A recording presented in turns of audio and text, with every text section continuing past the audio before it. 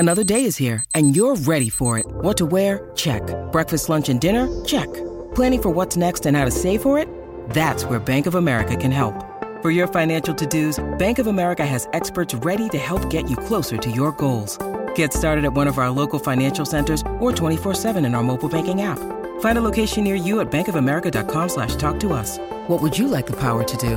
Mobile banking requires downloading the app and is only available for select devices. Message and data rates may apply. Bank of America N.A., member FDIC.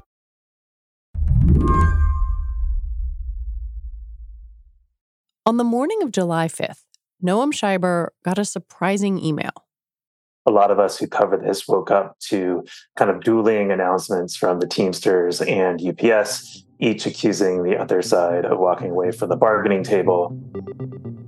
Noam covers labor in the workplace for the New York Times, and the Teamsters and UPS had been closing in on a contract deal for workers. But then, in the middle of negotiations, it all broke down. The Teamsters say that the talks broke down because UPS said it had nothing left to give. The company says that Teamsters walked away from the table and that the company was prepared to bargain more. Now, the possibility of a UPS strike is looming. 340,000 workers could walk off the job, upending package delivery across the country. The image of a UPS worker in a lot of people's mind is of the guy or woman in the brown uniform driving the brown truck. But there are tens of thousands, many tens of thousands of UPS workers who actually work in like sorting facilities. More than half of them are part-timers. So part-timers are a really significant portion of this workforce. And the Teamsters maintain that there had just not been enough progress on wages for part-time workers, and that caused them to walk away, or at least again they say that UPS walked away, but that caused the breakdown of the negotiations on the morning of July 5th, and we've kind of been there ever since. The two sides have not returned to the table. There's been a lot of messaging around part-time workers and wages for part-time workers, and meanwhile we get closer and closer to that actual drop-dead date of August 1st. If a contract isn't ratified by then, it's strike time. Today on the show, imagine every single UPS package not going anywhere. That's more than a third of deliveries in the U.S. But it's not just the Teamsters. With Hollywood writers and now actors on strike, it's looking like a hot strike summer. I'm Lizzie O'Leary, and you're listening to What Next TBD, a show about technology, power, and how the future will be determined. Stick around.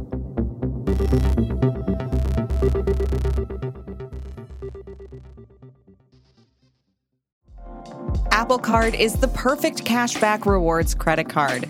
You earn up to 3% daily cash on every purchase every day. That's 3% on your favorite products at Apple, 2% on all other Apple Card with Apple Pay purchases, and 1% on anything you buy with your titanium Apple Card or virtual card number.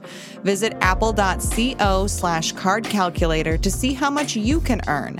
Apple Card issued by Goldman Sachs Bank, USA, Salt Lake City branch. Subject to credit approval.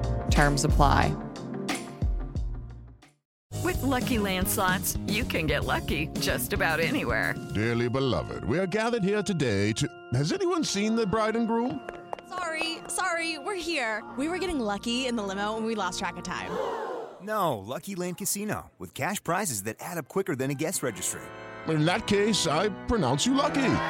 Play for free at LuckyLandSlots.com. Daily bonuses are waiting. No purchase necessary. Void where prohibited by law. 18+. Terms and conditions apply. See website for details. One reason Noam was so surprised to get that early morning email is that the Teamsters and UPS had been making progress in their talks. For example, UPS had agreed to air condition all its trucks to keep drivers cool.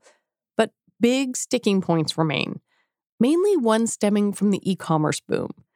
Back when the last contract was negotiated in 2018, there was so much demand for weekend deliveries that UPS and the Teamsters created a new category of worker.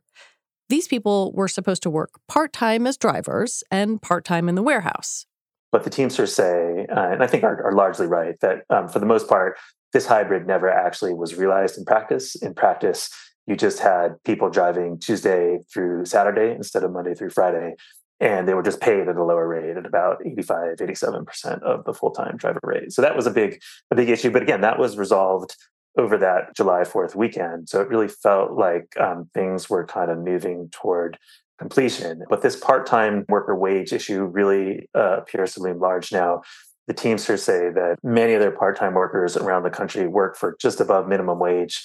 You know, you hear the figure $16, $16.50 an hour mentioned a lot. The company says that on average, part-time employees, once they're kind of fully up to speed after 30 days, make about $20 on average, and that they get full healthcare benefits, pension benefits. So they say that the part-time jobs at UPS are unusually generous. And so it's really come down to this: the Teamsters messaging has been, heavily focused on what they call poverty part-time wages, poverty part-time jobs, arguing that folks can't live on these wages. If we're going to get a deal, it seems like it's going to have to resolve that issue.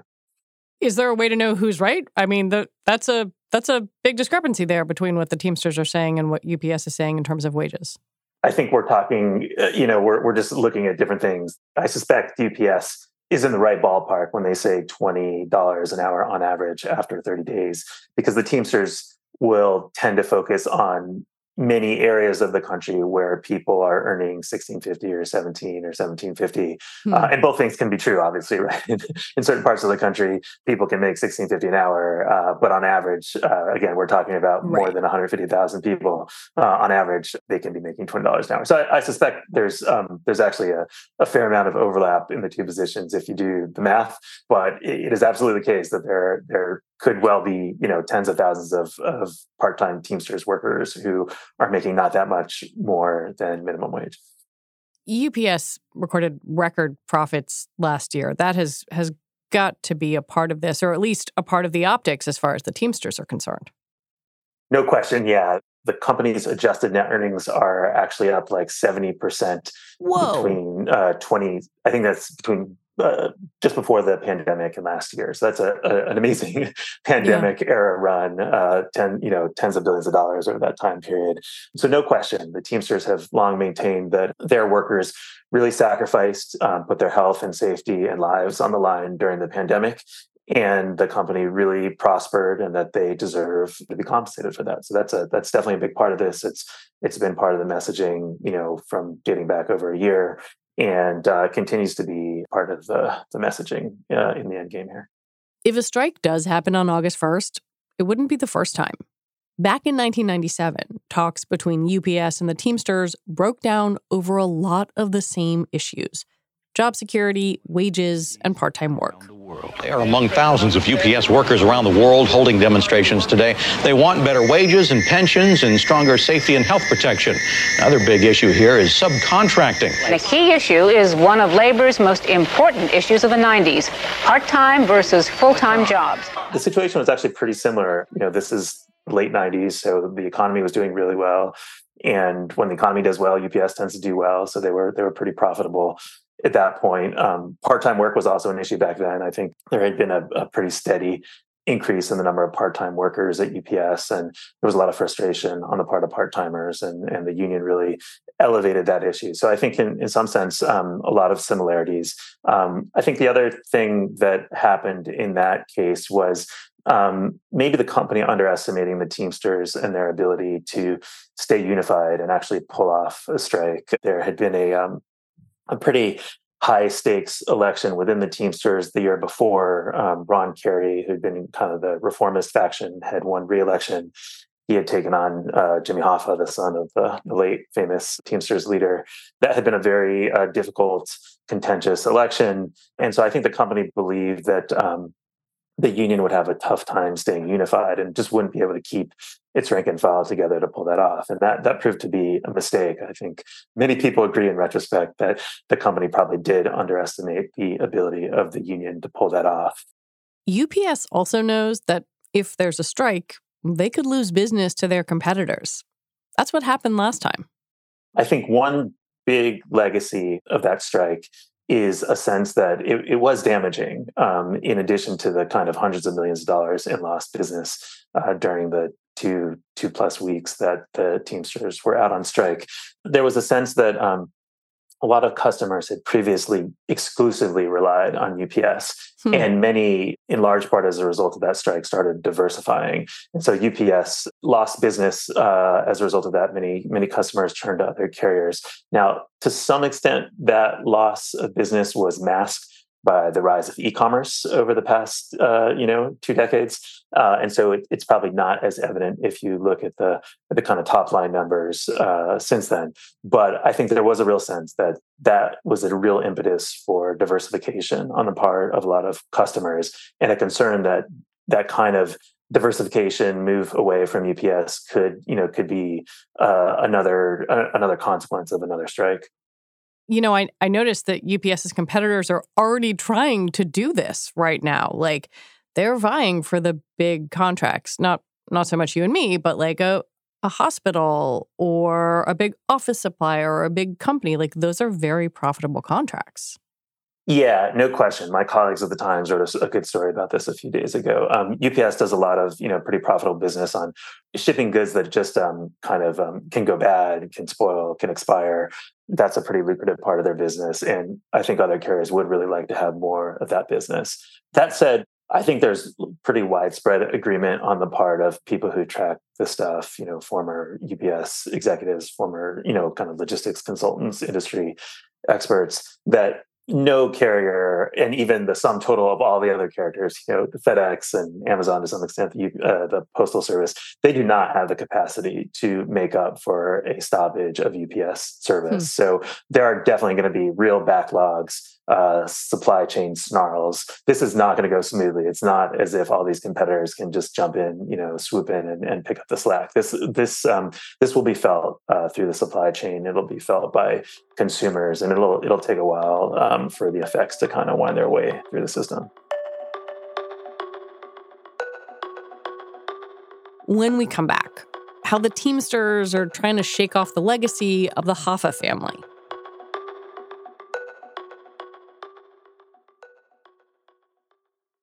This episode is brought to you by Progressive Insurance. Hey, listeners, whether you love true crime or comedies, celebrity interviews, news, or even motivational speakers, you call the shots on what's in your podcast queue, right? And guess what? Now you can call the shots on your auto insurance, too. Enter the Name Your Price tool from Progressive. The Name Your Price tool puts you in charge of your auto insurance by working just the way it sounds. You tell Progressive how much you want to pay for car insurance. Then they'll show you a variety of coverages that fit within your budget, giving you options. Now, that's something you'll want to press play on. It's easy to start a quote, and you'll be able to choose the best option for you fast. It's just one of the many ways you can save with Progressive Insurance. Quote today at Progressive.com to try the Name Your Price tool for yourself and join over 28 million drivers who trust Progressive. Progressive Casualty Insurance Company and Affiliates. Price and coverage match limited by state law. Let's talk a little bit about Sean O'Brien, the Teamsters president here. I mean, he's a kind of fascinating figure. Tell me about him. Yeah, really fascinating guy.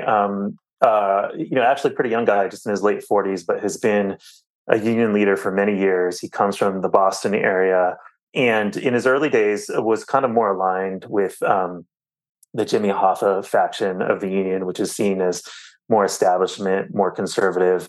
At a certain point, he kind of has a falling out with Hoffa and the Hoffa faction and becomes more outspoken in criticizing them. He kind of aligns with a reformist group within the union called Teamsters for a Democratic Union. They embrace his campaign for the presidency in 2021. And O'Brien wins that campaign, really being critical of Hoffa. O'Brien criticized Hoffa for the last UPS contract, which created this kind of hybrid arrangement that a lot of rank and file members really hate. I did not support the last agreement because there were concessions. We need to stop giving stuff to companies that have record profits. We need to stop giving concessions to companies, no matter how big or how small they are. And yes, he said that Hoffa had basically just been soft on the company, had allowed too many concessions in that contract, and just signaled to UPS that he wasn't going to strike, wasn't going to put up too much of a fight. Now, Hoffa wasn't actually running for re-election. He had served many terms, more than 20 years running the Teamsters. Hoffa wasn't running, but a kind of Hoffa-aligned candidate was O'Brien's main opponent. And O'Brien was very critical of him, not just about the need to to get tougher on UPS for the sake of a better contract, though obviously that's a really big deal with more than 300,000 members who work at UPS, but talked about the importance of doing this to then take on the next big target, which was Amazon. For O'Brien, Amazon is clearly top of mind. Here he is almost exactly a year ago, testifying in front of Congress. To put it plainly, it is wrong for our government to be giving taxpayer dollars in the form of federal contracts to companies like Amazon. You are rewarding employers who repeatedly, knowingly, and purposely violate federal labor laws, drive down wages and standards in core Teamster industries, and create dangerous working conditions. Amazon has loomed very large for the labor movement for a good 10, 15 years.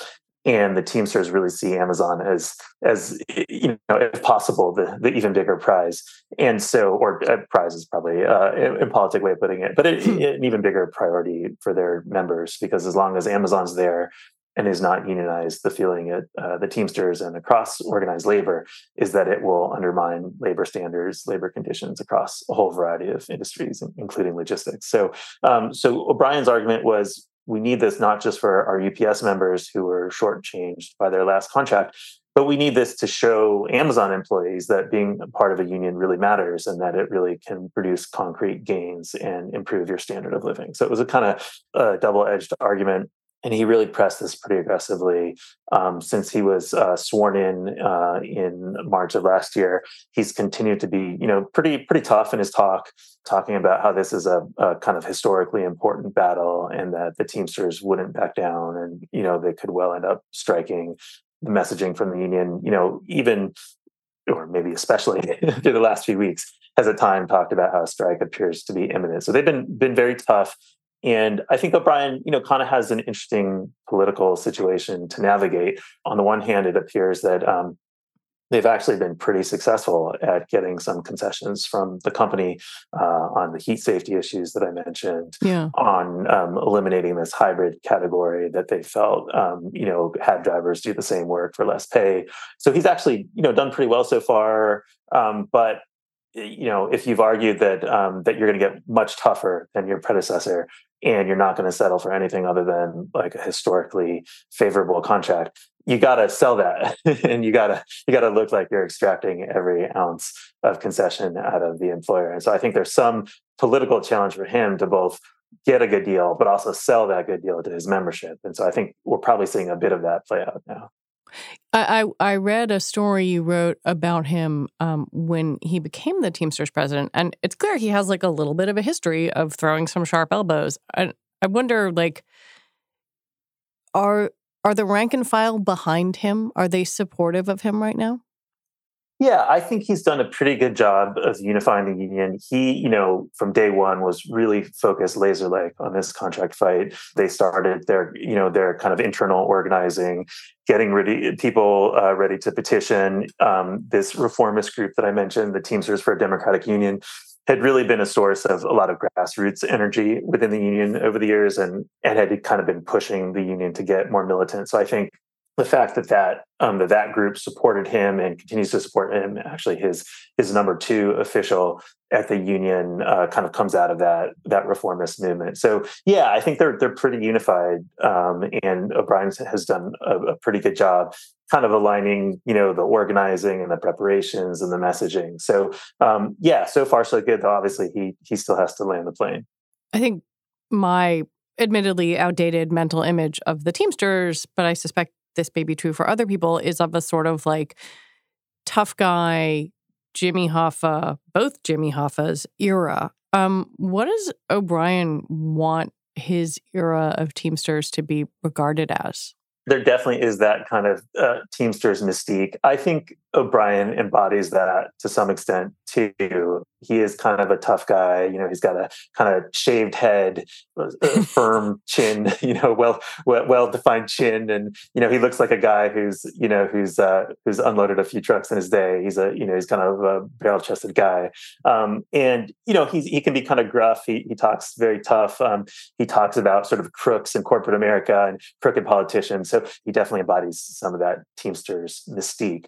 I think the way that O'Brien would put his own spin on it is, we can't just talk tough and then sell our members out. We've really got to deliver. And the leadership of the union for too long just became kind of comfortable and insulated and inbred and lost touch with the rank and file members and got too clubby and too cozy with the employers, particularly with UPS. And so he is kind of trying to ride this energy from the rank and file and vindicate the demands of the rank and file. So he's the kind of tough-talking Teamsters president who's actually of the people, not the tough-talking Teamsters president who then becomes a little too in love with the trappings of power. Now, in fairness, Hoffa will say that the last contract was a good contract and that they really had to work with UPS to figure out this new e-commerce era and the era of weekend deliveries.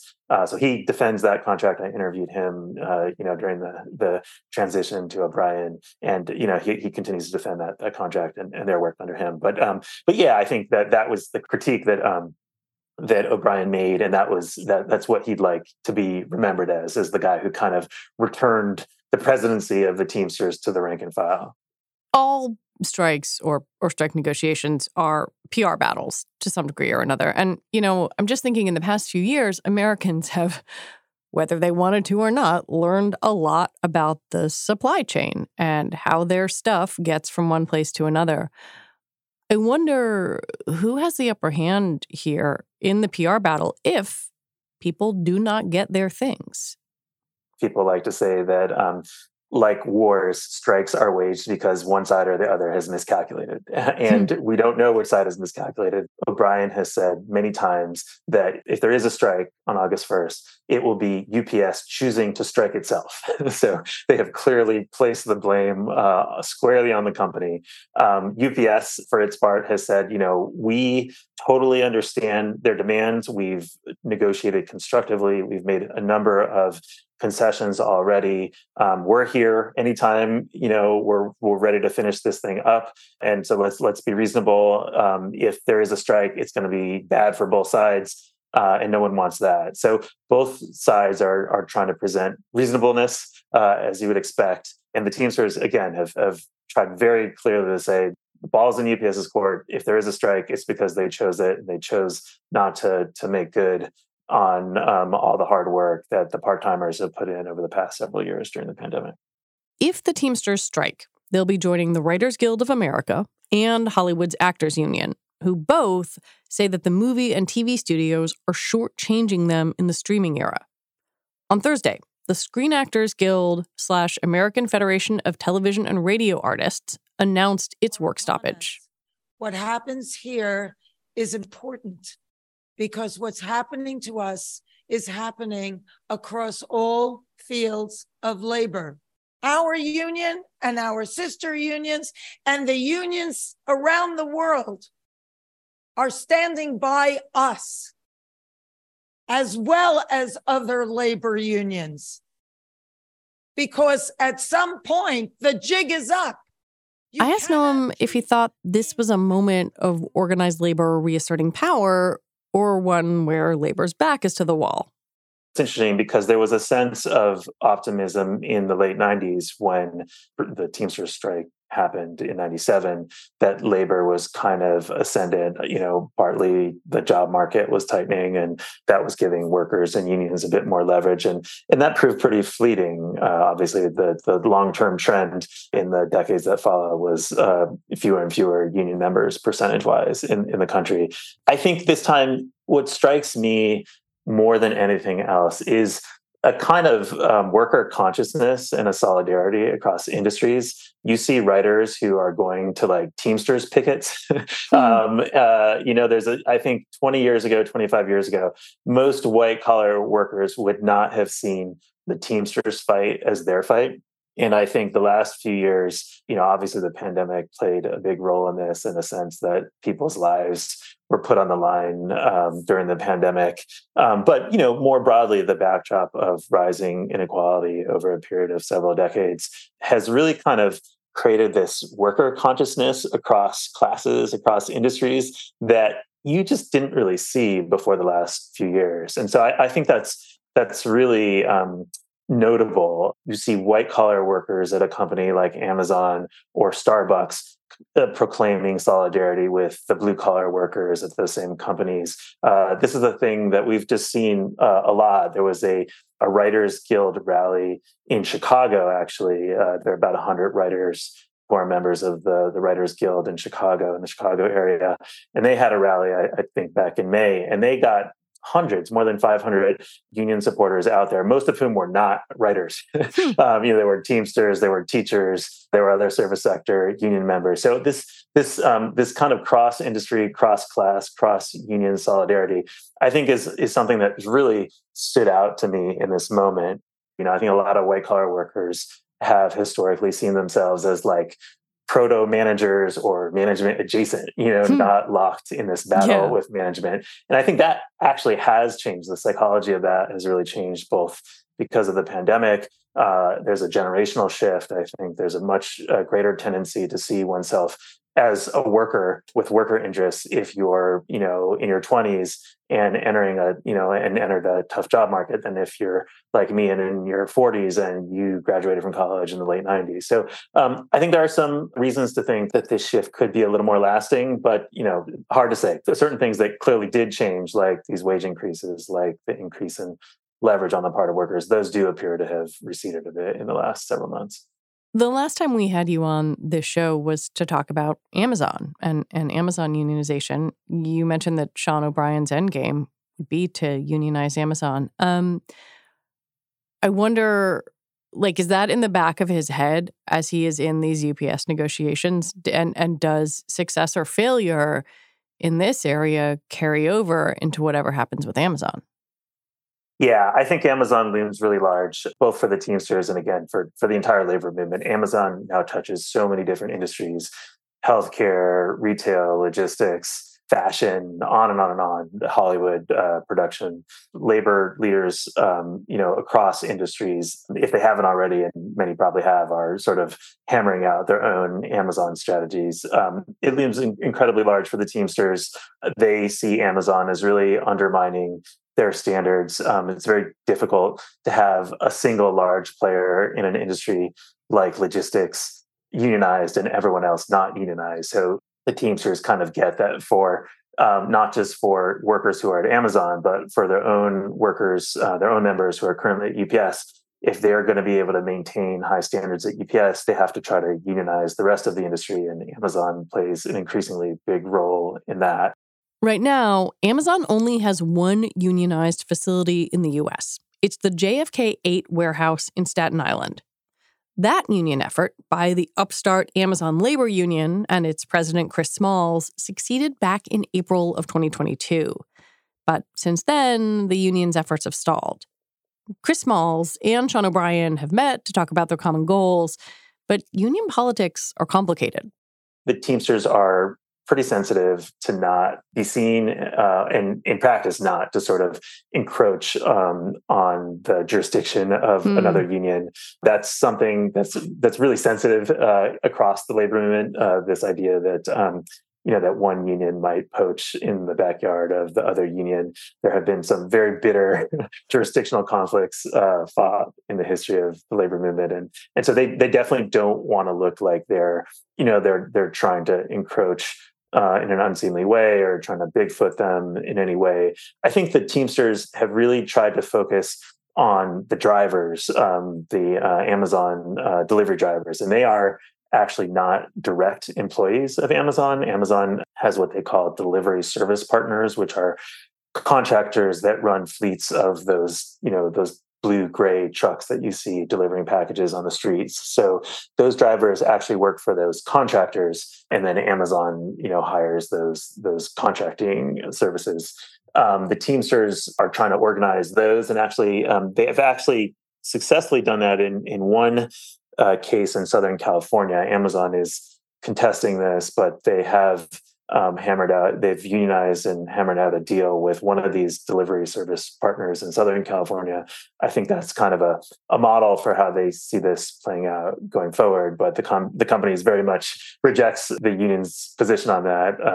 It's very much a kind of a nascent thing. But I think to the extent that there's a sort of division of labor here among unions, I think the Teamsters probably will throw more and more resources and energy at the drivers. You'll have other unions, the Amazon Labor Union being one of them. Another one is the RWDSU, which tried to organize a big fulfillment center in Alabama a couple of years ago. I think you'll have other unions go at the warehouses, and the Teamsters will probably focus more on the drivers.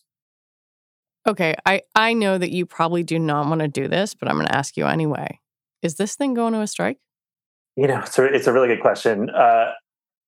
If you'd asked me a week ago, I would have said no. It kind of looked like things were, they were sort of dramatic, but still basically going according to plan. Both sides understood that there's a kind of performative element of it, but they both still appear to be keeping their eyes on the date and the timetable.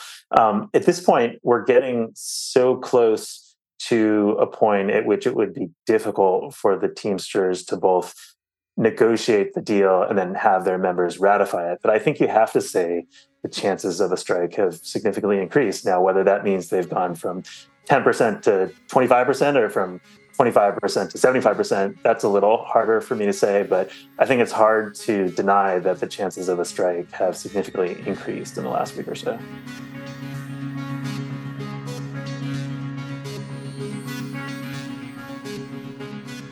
Noam Scheiber, thank you so much for talking with me. Yeah, thanks for having me. Good to do it. Noam Scheiber covers labor issues for the New York Times. And one quick disclosure before we go, Slate's staff journalists, like me, are part of the Writers Guild, which we referenced in this episode. We are not striking, though. It's just the television and screenwriters. We are not covered under their contract. Okay, that is it for our show today. What Next TBD is produced by Evan Campbell and Patrick Fort. Our show is edited by Jonathan Fisher. Alicia Montgomery is Vice President of Audio for Slate. And TBD is part of the larger What Next family. We are also a part of Future Tense, a partnership of Slate, Arizona State University, and New America. And if you're a fan of the show, the best way to support us is to become a Slate Plus member. You get all your lovely Slate podcasts with no ads. Just head on over to slate.com/whatnextplus to sign up. All right, we'll be back on Sunday with another episode. I'm Lizzie O'Leary. Thanks for listening.